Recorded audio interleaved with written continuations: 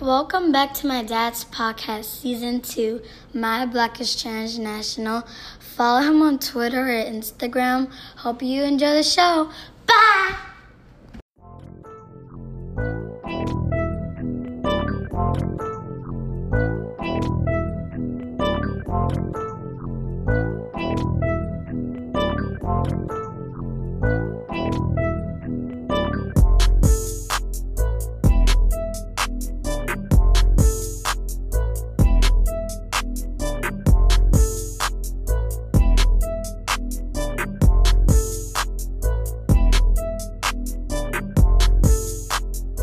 Hello everyone, you are listening to My Black is Transnational. My name is Dr. Kalechi Ibe-Lamberts, and coming up on today's show, we'll be talking with our guest about topics that are considered forbidden in the African community. We'll be talking about sexual health, sexual violence, abuse, and issues that need to be put to light that affect us, old and young generations, and what needs to be done as far as being able to bring more awareness in respect of our culture.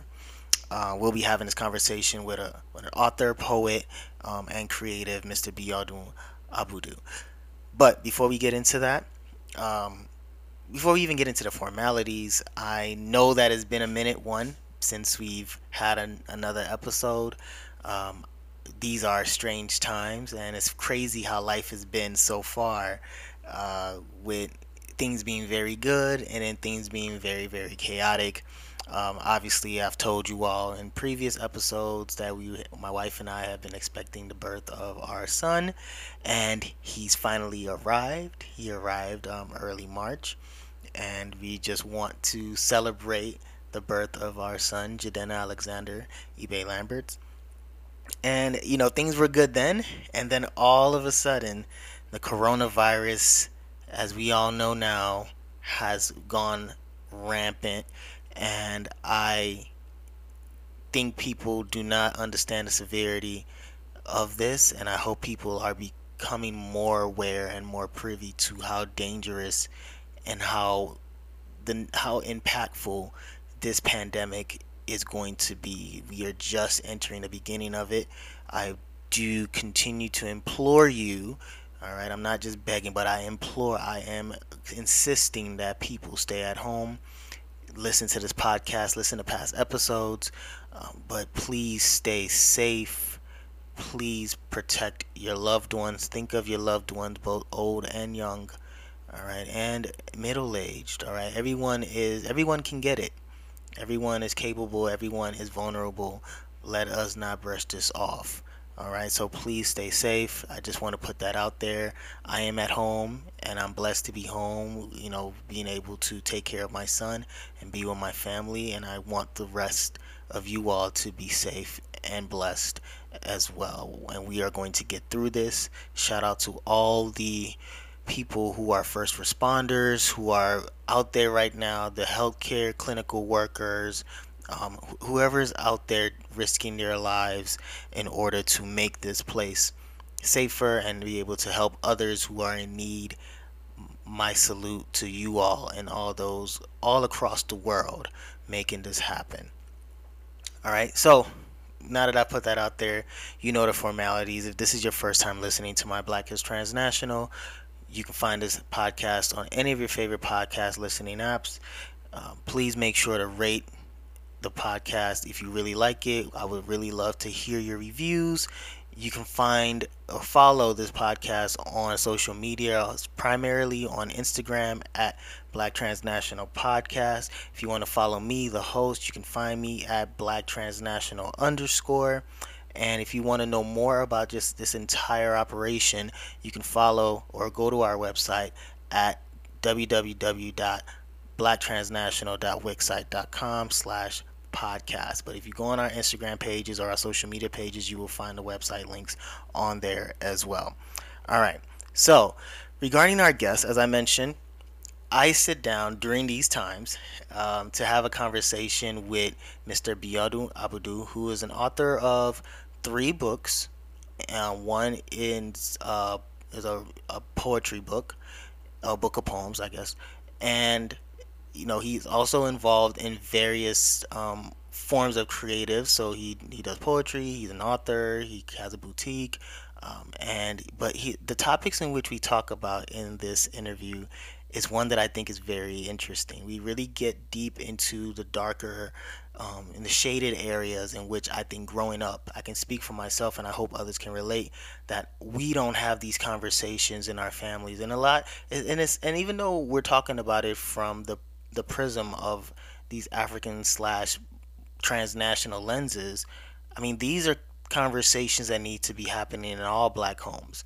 And for those of y'all who are very immersed in both cultures, we realize that what we're talking about, what Biodu and I talk about, is not just for Africans. I mean, this is for all black people. But what makes this a little bit more interesting is that these conversations are not happening in African homes, and this is something that's become very clear and obvious in our culture. Whereas in African American culture, I think there's a little bit more room for people to be more vocal about issues related to sex, sexual health, sexual abuse, abuse in general, things that are related to eroticism, and even pleasure. But these are conversations that become very taboo and very awkward in the black immigrant slash African communities. So we really get into the conversation as to why and how does it affect not just us, but our parents and even those who are the future generations. What can we do to be able to have more conversations related to that, especially for those who identify with the LGBTQ plus community, which we also really dig deep into, as far as down low culture and being bisexual and homosexual and what that does as far as creating a sense of fear when you are residing in African content. So we get into some very touchy, no pun intended, we get into some really sensitive topics that are quote quote forbidden, which is why I titled this podcast Forbidden Topics. All right. So I hope you all enjoy the conversation I have with Mr. Abudu. I hope that this conversation can serve as some form of fresh air. It can be very refreshing for you all as you all listen to it during your time of self-isolation and quarantine. All right, so without any further ado, here's my interview. Enjoy.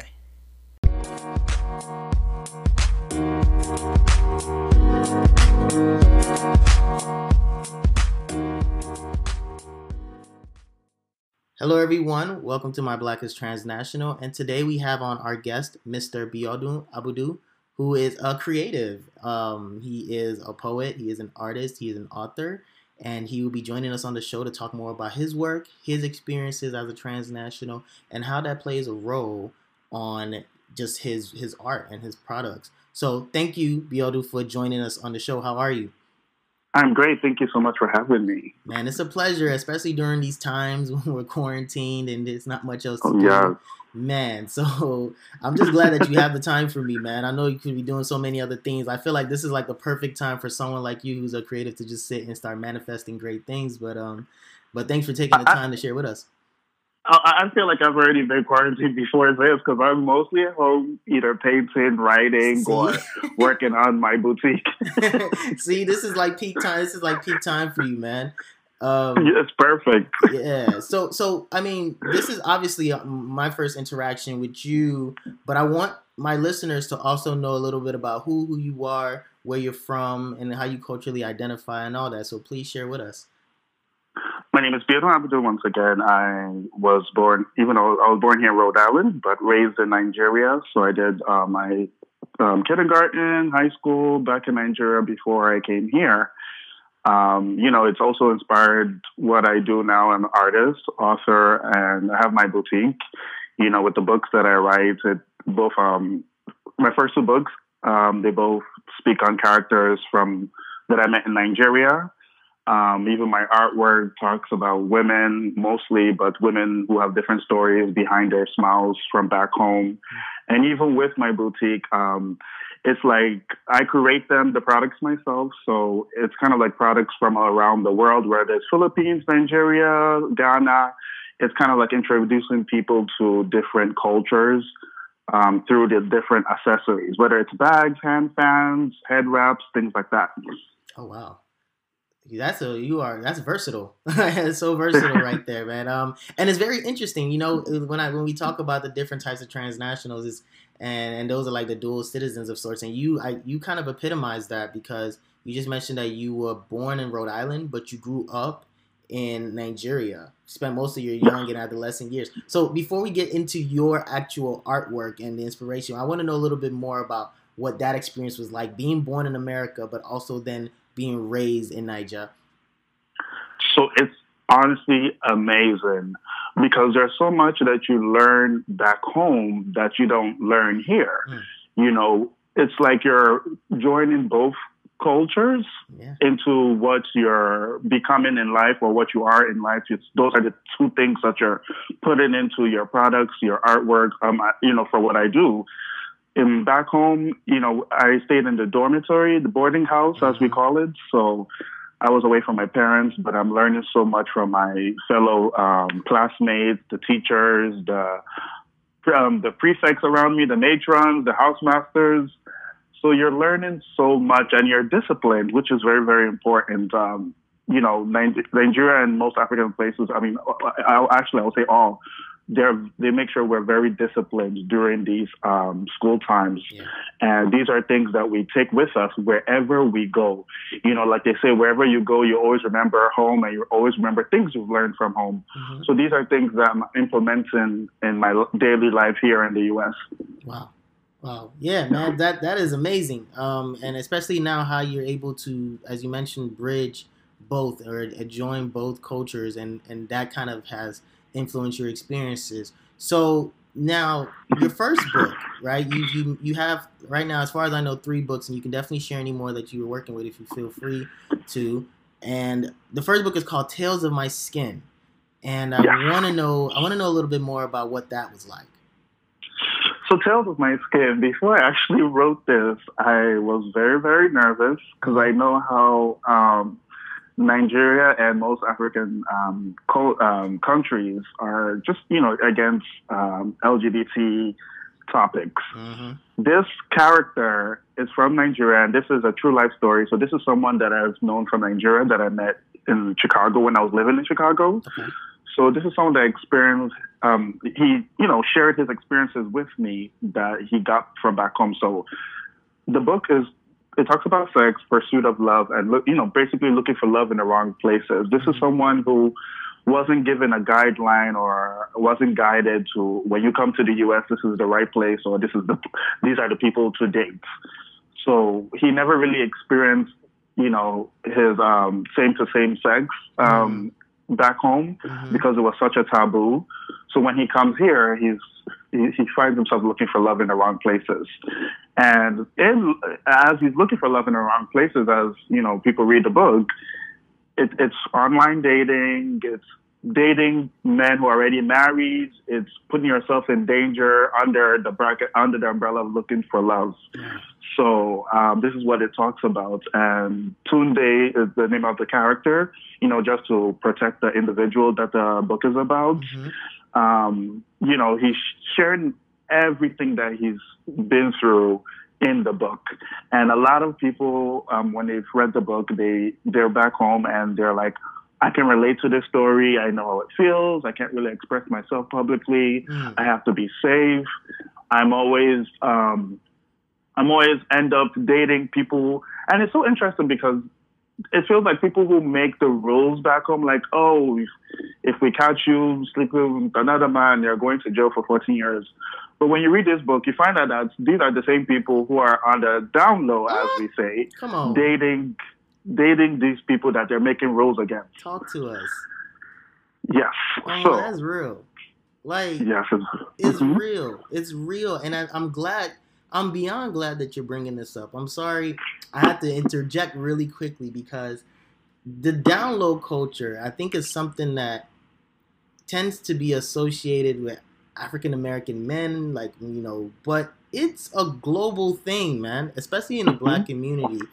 And this sounds very interesting because there's so many people who can relate, but quietly relate to the stories that you are telling in this book. And yes, I think that's something I received emails like, wow.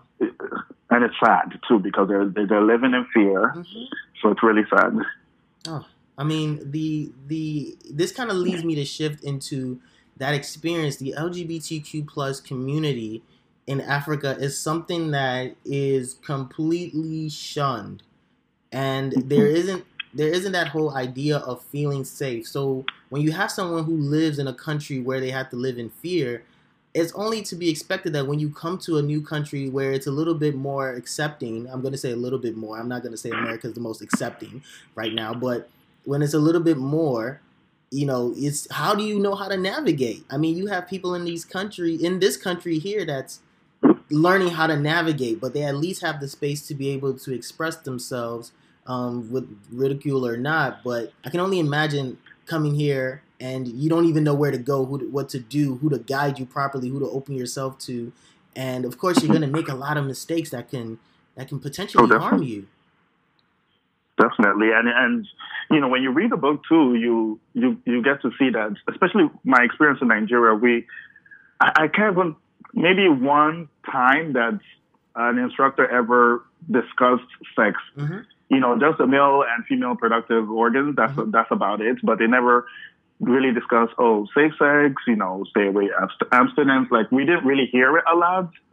So it's kind of like when you are put in those situations and someone is telling you, I love you, I'll take care of you, don't worry. These are the wrong decisions too they made along as you read the book. Yeah.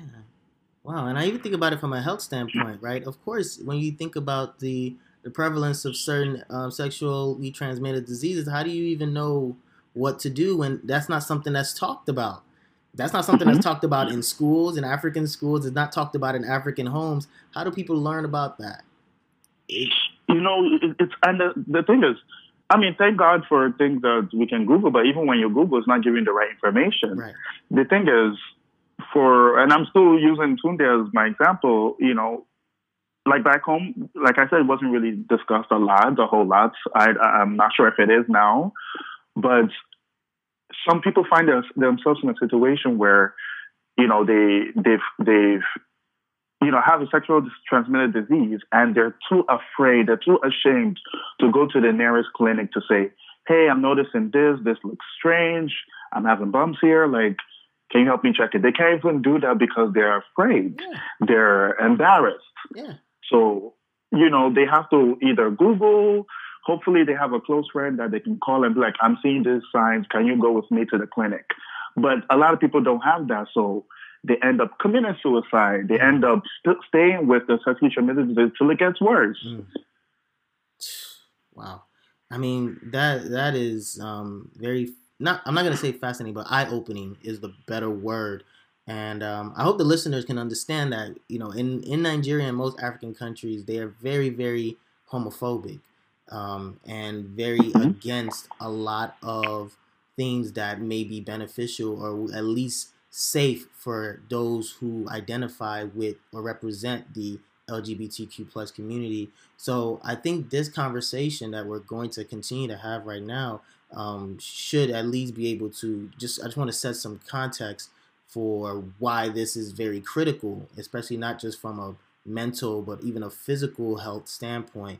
But yeah, so Tales of My Skin goes through all of that. And I think that's very, very interesting that you share that, because when we talk about the people who are down low, the people who are against it are the ones who are also very much so perpetuating and the ones who are lovers of these individuals who want to feel safe and open and be able to lead their lives, So, man, that's fascinating. So what about your second book called Stolen Sanity? What is that about?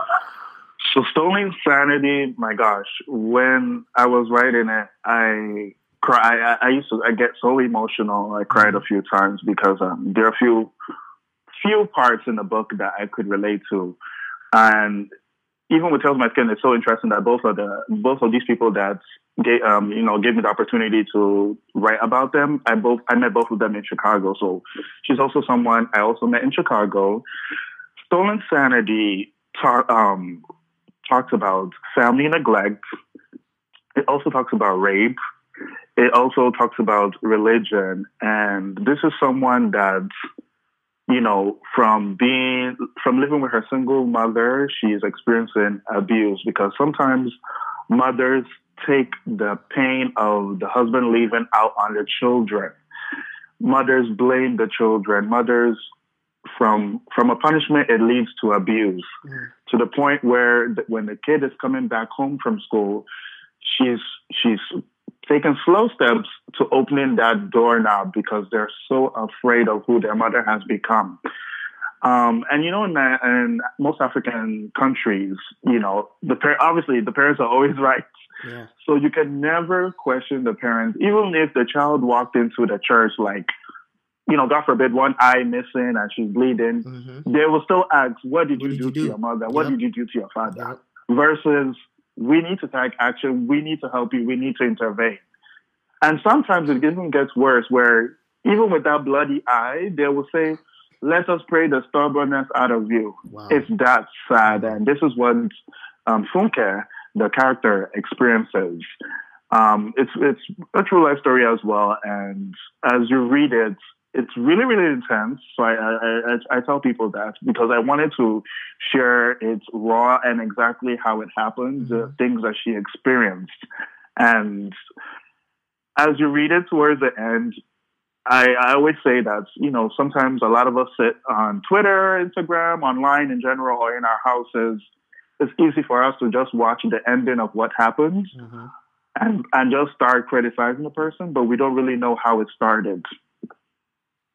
Because I personally believe people don't just wake up and start going out to shoot people or start being angry at people. It comes from somewhere. They've experienced abuse. They've been battling with something way before they just decided to come out of their house and do these things. Right. There's a seed that's planted. There's definitely a seed that's planted that essentially that kind of grows and it leads to, whatever decision they feel they make in order to make them feel safe or whatnot. Now, where is in your stories, where are these things taking place? Like, are they taking place in Africa? Or are they taking place in America? Actually, both. That's a good question. They both actually started in Nigeria and they came here. Wow, so you get the basics of how it started and how they ended up here and their experiences here.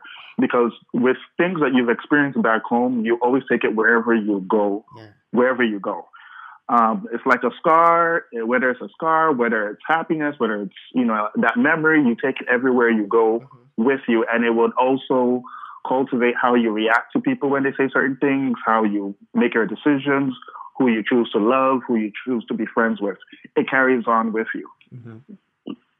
That's dope. I like that. And I like that. And I think it's very fitting for what we talk about here on this podcast as far as just being able to go from one world to another while still bringing who you are and seeing how it evolves or even devolves based on your exposure to being in a new environment. So now, all right, I want to go back to talking about I want to actually try to bridge both of these stories because I'm curious now and I'm talking a little bit more about just the inspiration for you when you were like taking all this in and taking the stories in and, doing your research and putting things together, like, what was that process like for you? Like, I'm sure it wasn't the easiest, but like, how was that putting these stories together after taking everything that was told in to make it be inspired by true events? So for both of these books, it was kind of, should I say, easy for me to write or more comfortable for me to write because there were certain things that I could relate to, whether it's rejection, whether it's, just different little things here and there that I could relate to. And being that I knew the people or I've been around the people, so part of the stories I was able to write because I was also there when some of these things happened. Mm-hmm. So I try to, for now, write on stories that I also could relate to. Mm-hmm. As long as it's true life, I always will, be interested in it. I hear that. So now in America compared to Nigeria, right? I'm thinking about the whole concept of, Tales of My Skin and what that's about, because that resonates with me in the sense of how do we talk about difficult things in African homes, right? Like, What do you think about that? Because I feel like that's a very, very important thing we need to talk about. It's really tough. It's really tough. So in Stolen Sanity, again, towards in a part of the book, I discuss family dinners. Mm-hmm. I feel like that's not really done anymore, and that's everywhere. It's not really done as much because these are the times that you're able to share what you experienced in school. You're able to share what happened to you, whether you have finally come to terms that, yes, I'm a gay man, I'm a straight man, I'm a lesbian. Like, these are things that were discussed on the dinner tables. These were, you discuss like whether actually, even if someone inappropriately touched you at school, these are things that you discussed on the dinner table. Right. But it's not done anymore. It's like everybody is so consumed with trying to, and it's not the parents' fault because they're so consumed with trying to live, especially if it's a single parent. Yeah. Or even if it's both parents, they're so consumed with trying to get ahead and trying to provide for their children. Yeah. So those things don't really exist anymore. And also, some of the parents do put themselves in a very high chair that they can't really come down to have certain conversations with their kids. It's seen as disrespect. Like, a lot of fathers will not want to discuss sex, how sex is or how to stay away from sex or how it happened for their parents when they first experienced it. So these are conversations they don't want to have with their children. It's seen as disrespect. Why would I sit down and have that conversation with you? Or sometimes they pass it to each other. The father will like, oh, go and meet your mother. Your mother can discuss all of that with you. I don't have time. Or the mother will say, no, go to your father. It feels like they're also uncomfortable having that kind of conversation. So that's where the kids are left to make decisions on their own, or they're left to make decisions based on what their peers are saying at school. Yeah. And back in my time, most of the times our parents was like, oh, if you haven't had sex, you're lame, you're a nerd. Like... That hasn't changed. That hasn't changed at all. That culture still exists. It's true. It's funny. It's funny that you're bringing this up, bro. Like, no lie. I just, before this whole quarantine thing hit, I had, I was, working on my research projects. And one of the things, I had a student who was one of my research assistants was, she was trying to put together a research project. And these are one of the things she talked about. They were talking about what's the level of, or I should say, what's the quality of sex education that Black immigrants, so not just limited to Africans, but also folks from the diaspora, like the Jamaicans and Caribbeans, like what kind of quality sexual education do they get from home compared to what they get in school? And how does that matter as far as the choices they make? Because we obviously, as you mentioned at the beginning of this conversation, you take a lot from what you learn from home, right? And that is that's the behavior that that becomes innate in you, and that's what you practice and you prefer to practice, because we all know that in anything that we do, you hear the voices of your parents as your conscience. Like at some point, if you're well disciplined, your parents are the voices you hear when you're trying to make choices sometimes. And so I think about it when your parents don't have a voice or a say to something as serious and sensitive and delicate as sex education, and when we talk about abuse and things like that. I mean, it doesn't bode well for the future generation, especially when you come to America. Yet I know that, African parents tend to try to preserve our culture. This is the whole notion of this transnationalism. By trying to preserve your culture, the things you did at home, you want to keep it here so that your identity remains strong. But those are some of the bad things that I think we need to try to, as future generations, we need to try to shed away, because it endangers a lot of kids. If you can't feel safe talking to your own parents about what's going on my way in trouble. like that's wild, man. Like, in the long run, seriously, like, if you can't talk to your popsy because your popsy feels, that means, like, as you mentioned, there's something there. Like, there's some insecurity, something of not really feeling confident that you know enough. Because if not, there's no reason for you not to be able to educate. Because then if they go and do something that's wrong, then they don't want to take the blame. They're going to say, oh, you went to go and hang out with the wrong people. You're doing this. You're watching TV. You're going to do funny stuff. You're doing roundabout things. And then now all of a sudden your child has, an STD or, God forbid, HIV positive, and now you don't want to say anything. You're going to say that is their fault when you could have prevented this from a long time ago. It's crazy. And the crazy thing is, it's only so much of us that are sort of, I don't want to say lucky, but that's the only word I can think of right now, that the parents are just happen to say, oh, what were you, when they come pick up the school, they're like, what were you doing that day?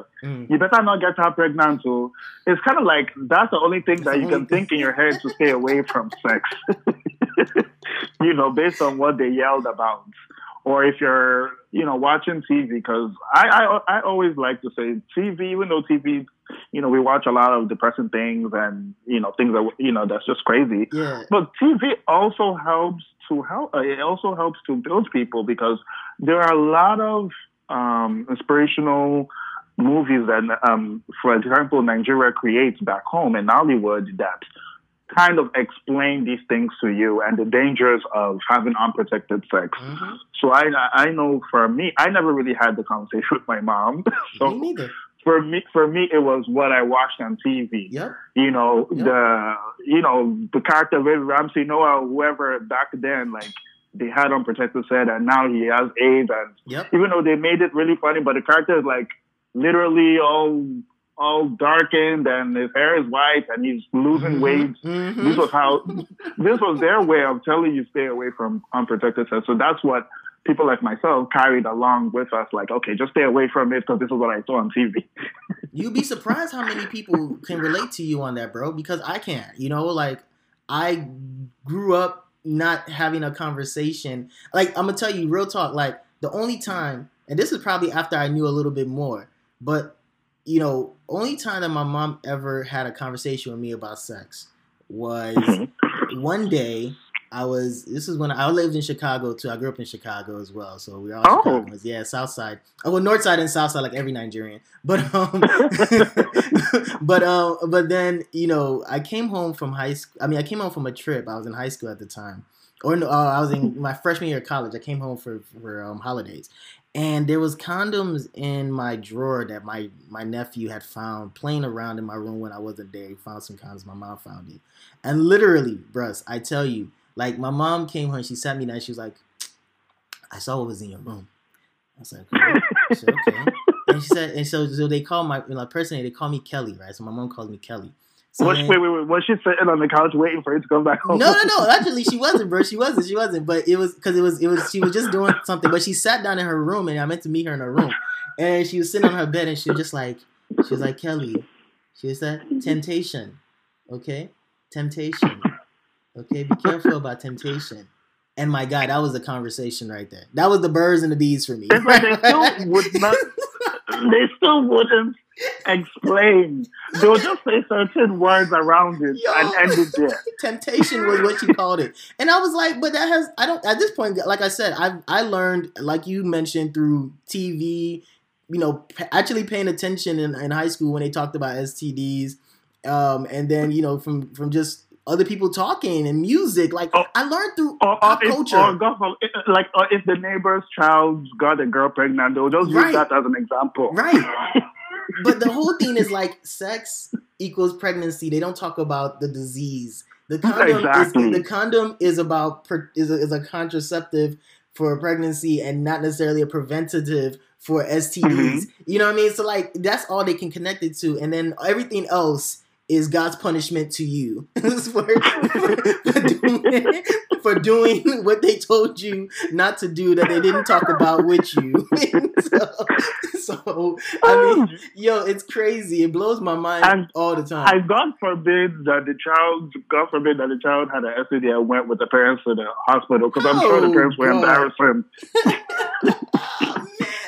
You're in trouble, and the whole village will know for no reason. Oh, of course. Oh my God. So it's amazing. You know what I'm saying? So, okay, funny enough, because now this conversation leads me to think of something. I don't know if you were, we're sitting at home, everybody's Netflixing now, right? But there's a show on Netflix called Sex Education. And, I saw it, but I haven't clicked on it. Okay. Well, so you should check it out because in that there's a character in the show. It's based in London, but there's a character in there, and he's African, and he is gay, and they really do they do a really good job with the screenwriting and the storytelling to also develop his character to show how he, goes about not just being open, but how he also, while being open, is able to express his Africanness. It's well done, bro. Like, and that led me to think about like just how it works in our community and what it could possibly be because. They show him like he's coming and he's rocking a gele and he's, and it's not like rocking a gele like Bob Risky, right? It's like, it's, him wearing his own fashion, in his own bag, wearing a suit that's nice, but wearing a gele to express, the feminine side of who he is. It was a brilliantly done way. And I thought about it like, man, imagine if one day that could be someone who feels comfortable and safe in his own skin as an African member of the LGBTQ+. That's what it needs to be, bro. But I'm so scared about what that looks like in the future because of the homophobia that's out there. Oh yes. Wow. It's becoming crazy and dangerous for people. Dangerous. Wow. And that's a sad thing. A lot of people can't even go back home to visit anymore. Because it's like when a lot of people are comfortable here, it's not 100% acceptable, but maybe like 80%, 75%. So to just randomly want to visit and just once you have to pretend and act while you're there is just too much. So a lot of people just choose not to go. Yeah, it's hard to, it's interesting because when I sit and talk on this show about what transnationalism is, and that a primary part of that is being able to go back and forth. And when we talk about what are some things that keep people from connecting back to their homeland, that's a major part, right? So unless you are playing the role of being on the down low, you don't want to go back home because you finally, if you're lucky enough, as you mentioned, you finally been able to find a space where you can be open and be who you truly feel you are. And then all of a sudden, you want to try to go back and revert. It's like a butterfly going back into a cocoon. Like, it doesn't work that way. Exactly. you can't. It doesn't. And our people back home, like, depending on who the person is, the questions will be flying left and right. God. When are you getting married? When are you having children? So it's like a mental, attack. Yeah, you can't do it. You can't do it. And the thing about it, even if they try to be accepting, it's because, so you never know, right? That person may, Facebook is a major player and WhatsApp is a major player for people keeping in touch with back home folks. So imagine if they already know through Facebook what's going on and how, that people are open and out. And I can only imagine, right, coming home and people, there's this whole, shaming and I wouldn't, if I were them, I wouldn't want to go back home either because I don't need the wild, what was this trouble? I don't need all that, right? Like, leave me alone, you know what I mean? So it's crazy because look, I had a cousin when I went to, this was probably in 2008 or 2012. It was a while back when I went back to Ghana where my mom grew up. And I went to Ghana, and this is when my cousin actually came out to me as bi. And, for me at that point, I didn't care. I still don't. I never care. I've never been a person of just like, oh, look, well, if you're bi, that's your own pee. Like, when we're out, wingman for me. You feel me? Like, if you're going, when we're going out to the club, wingman for me. Then if but whatever, I'm here to support you. So, but I thought about it, and he would tell me some things as far as like, the culture, even in Ghana, is, the down low culture was massive back then because he was like, there's so many people who speak and play this tough masculine role, but they're the people that he's like, they turned out. Bet. And I was like, really? He was like, yeah. Pointing some people out when we go out to the nightclub. He's like, this person, best believe all that yowzy they're doing. That's just a stunt. And that's when I really start to think like, wow, this thing is deeper than rap. Like, people don't know what's really going on, behind the scenes And a lot of those who actually are the brave ones that come out and be who they truly are, they deserve the salute, bro. They deserve the salute, man. It's a lot. It's a lot. And even with the stolen sanity, like we talked about, the whole concept of abuse, that whole, why do we blame the kids? You know, there's something about, you know, spare the rod, spoil the child. I get that concept for having 2 kids of my own, but there's also that whole thing about kids are watching and kids know, you know, there's something like adults can also know, like when the kids really, really need help, when they want to talk to you, you need to listen. Like you cannot underestimate the words of your children. Like they are heavy, especially when they're talking about serious situations that are trying to express what's really going on with them. Because, you know, they're looking up to their parents to be the guide to them. So when you start abusing them, it's kind of like they're left to figure it out on their own. Right. And this is why parents, and this is why a lot of children, because I never try to question people without hearing their story. Yeah. This is why a lot of people suddenly vanish from their parents. They don't call their parents. They don't see their parents. We don't know what that person has experienced. So I try not to judge until I know what's going on, because believe it or not, it's probably they've been abused all their life, you know, and this is their way of staying away.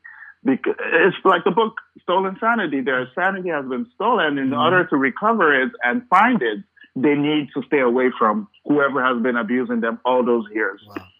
And I think sometimes it's not just as simple as, let me go away. If this is somebody that you trusted, somebody that you were close to, somebody that, you know, is your mother, like it's very difficult or your father, because as you mentioned, our culture is they're very rigid about, you know, honoring your parents. And that's one thing where, oh, well, no matter what happens, this is your mother, this is your father, this is the person that born you. Like, this, you know, you don't do this, don't do that. Like that whole idea that parents are incapable of making mistakes can be very dangerous when applied in the wrong setting.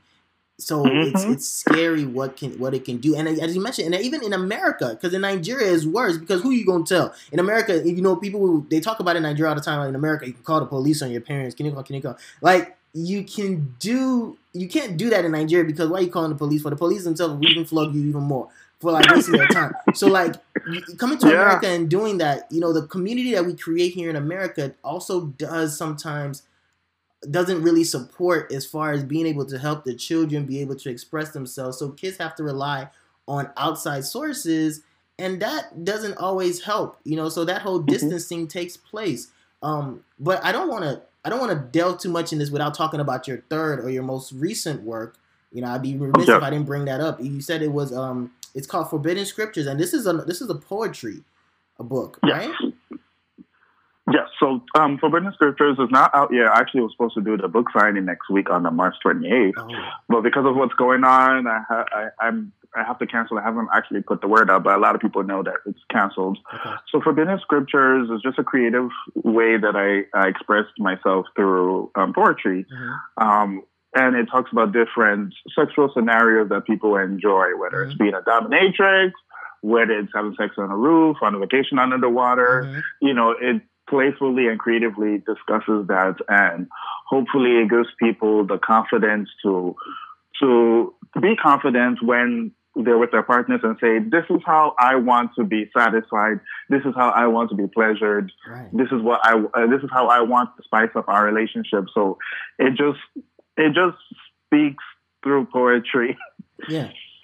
So it speaks through poetry about the different types of like sexual experiences and fantasies that people may desire, right? And how they pursue satisfaction. So I think about that, and I'm thinking about just what that in regards to how it's received, you know, from a cultural standpoint.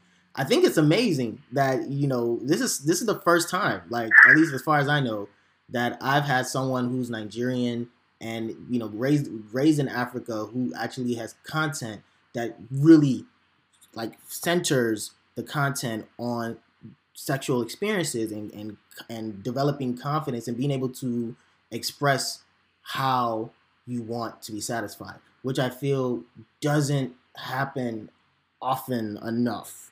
And I think it's a conversation that people try to tiptoe around and people are nervous about. And I always wonder why. Because I think Nigerians can talk about so many things, yo. Like, Africans can talk about so many other things. But when you bring up this type of stuff, people shrivel. Like, they shy away.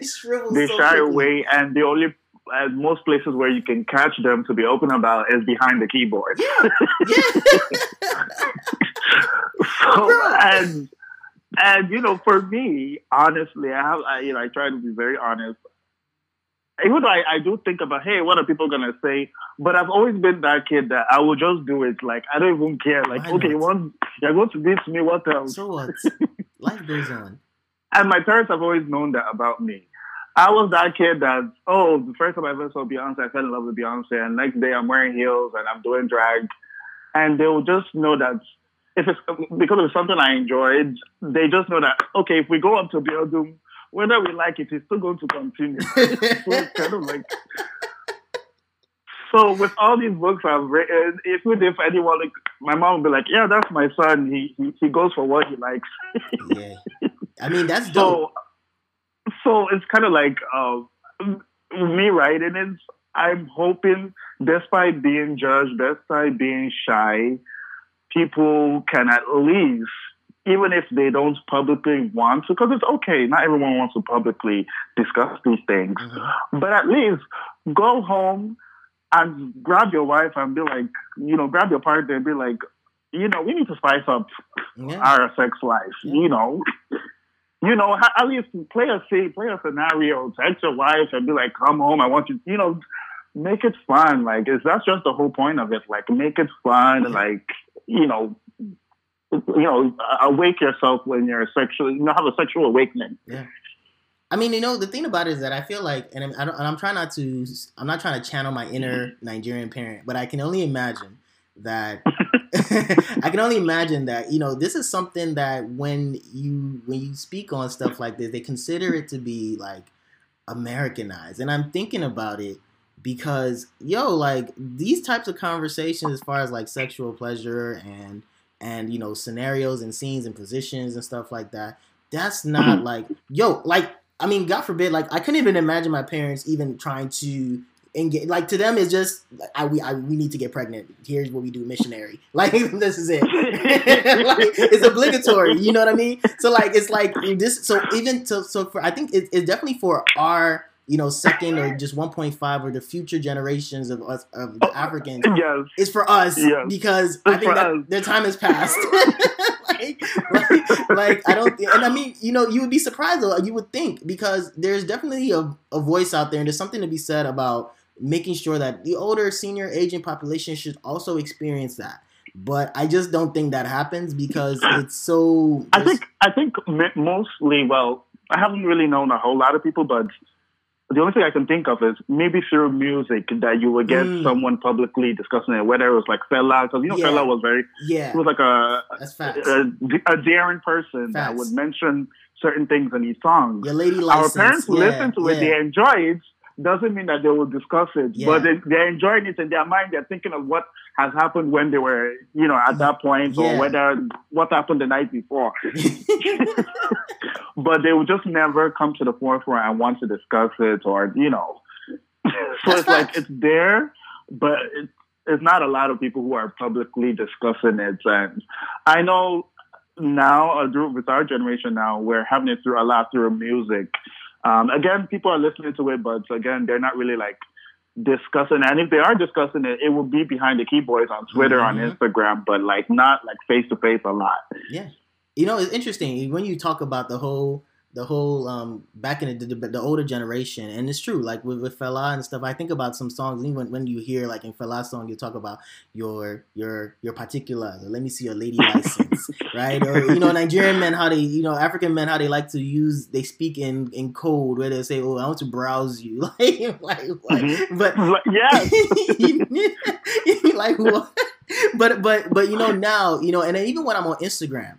And I am looking at, there's some pages that are based in Nigeria, and you see they're talking about things related to that, related to sex. And behind the keyboard, you be like, yo, people can talk. And like people can really talk, you know, but in person they don't. But I think you said music definitely plays a major role. But I wonder what that does, right, as far as strengthening the personal relationships at home.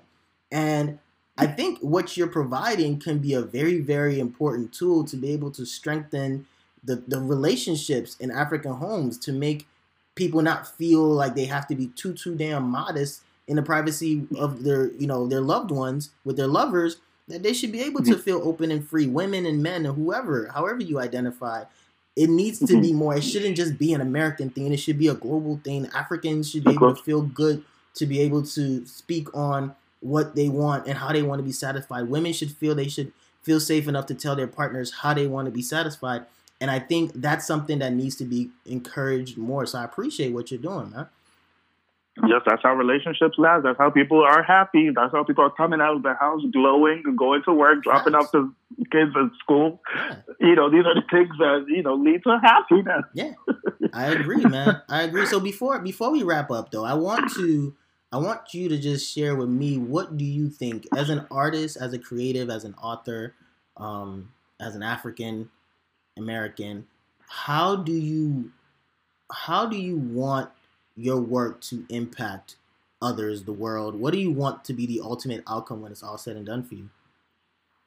You know, because of my work touching on different topics, I just think the main thing I want to get out there is live in your truth, be confident, and share your story so your neighbor or your partner or those behind you can learn from it. And we also, and through my work, I'm hoping that despite our wrongs, that people are not judging us, but people are calling us to the side, like, hey, my brother, hey, my sister, you should do it this way, or this is how I've done it. I think you should go this route. Because people are so, everybody wants to be the correct person, or everybody wants to be the one saying, no, you're wrong, you're wrong, you're wrong. But we say you're wrong, but we never actually say, hey, you're wrong, but this is how I think you should do it, or this is how I've done it, and this is the result I got. So through art, through the stories, we can reach out to someone, whether it's a therapist, even though a lot of people don't like to go to a therapist. They feel they can just pray certain things out or pray to find recovery. But I'm hoping with the work I've provided out there that they can speak to people about their problems at home. They can actually go for a recovery class and, you know, live in a better setting than they are right now. Whether they're at home, you know, because a lot of people are smiling and you never know what's behind their smile, whether they're suffering being a single parent, they're being abused. So hopefully they can go out there and speak to someone. They can go out there and let their stories be heard. They can find recovery. They can finally put a real, actual smile on their faces. So these are things that I hope my work can do in the world. And I think it really will, man. And I just want to take the time to thank you. Is there any way that people can reach you on social media or a website? You know, can you share that with them so they can listen and hear and find you? So I'm mainly on Instagram, occasionally on Facebook. Biodun, Biodun, last name Abudu, Abudu. I'm on Instagram. I'm also on Facebook, on Twitter. I do check all my messages, so you can always DM me. You can always email me, info@biodunabudu.com. Also, and if you're looking for my work, you always see me advertising it on my page. It's on Amazon.com. It's also at Barnes & Nobles. To be shipped internationally or locally, you can find them there. If you're looking for my artwork as well, it's on my website or on my page. Always feel free to hit my DM if you don't want to email. I make it easy for people. Fantastic. All right. So people, you all have no reason why you shouldn't get this man's book. You have nowhere to go. You have nothing to do. Read the book.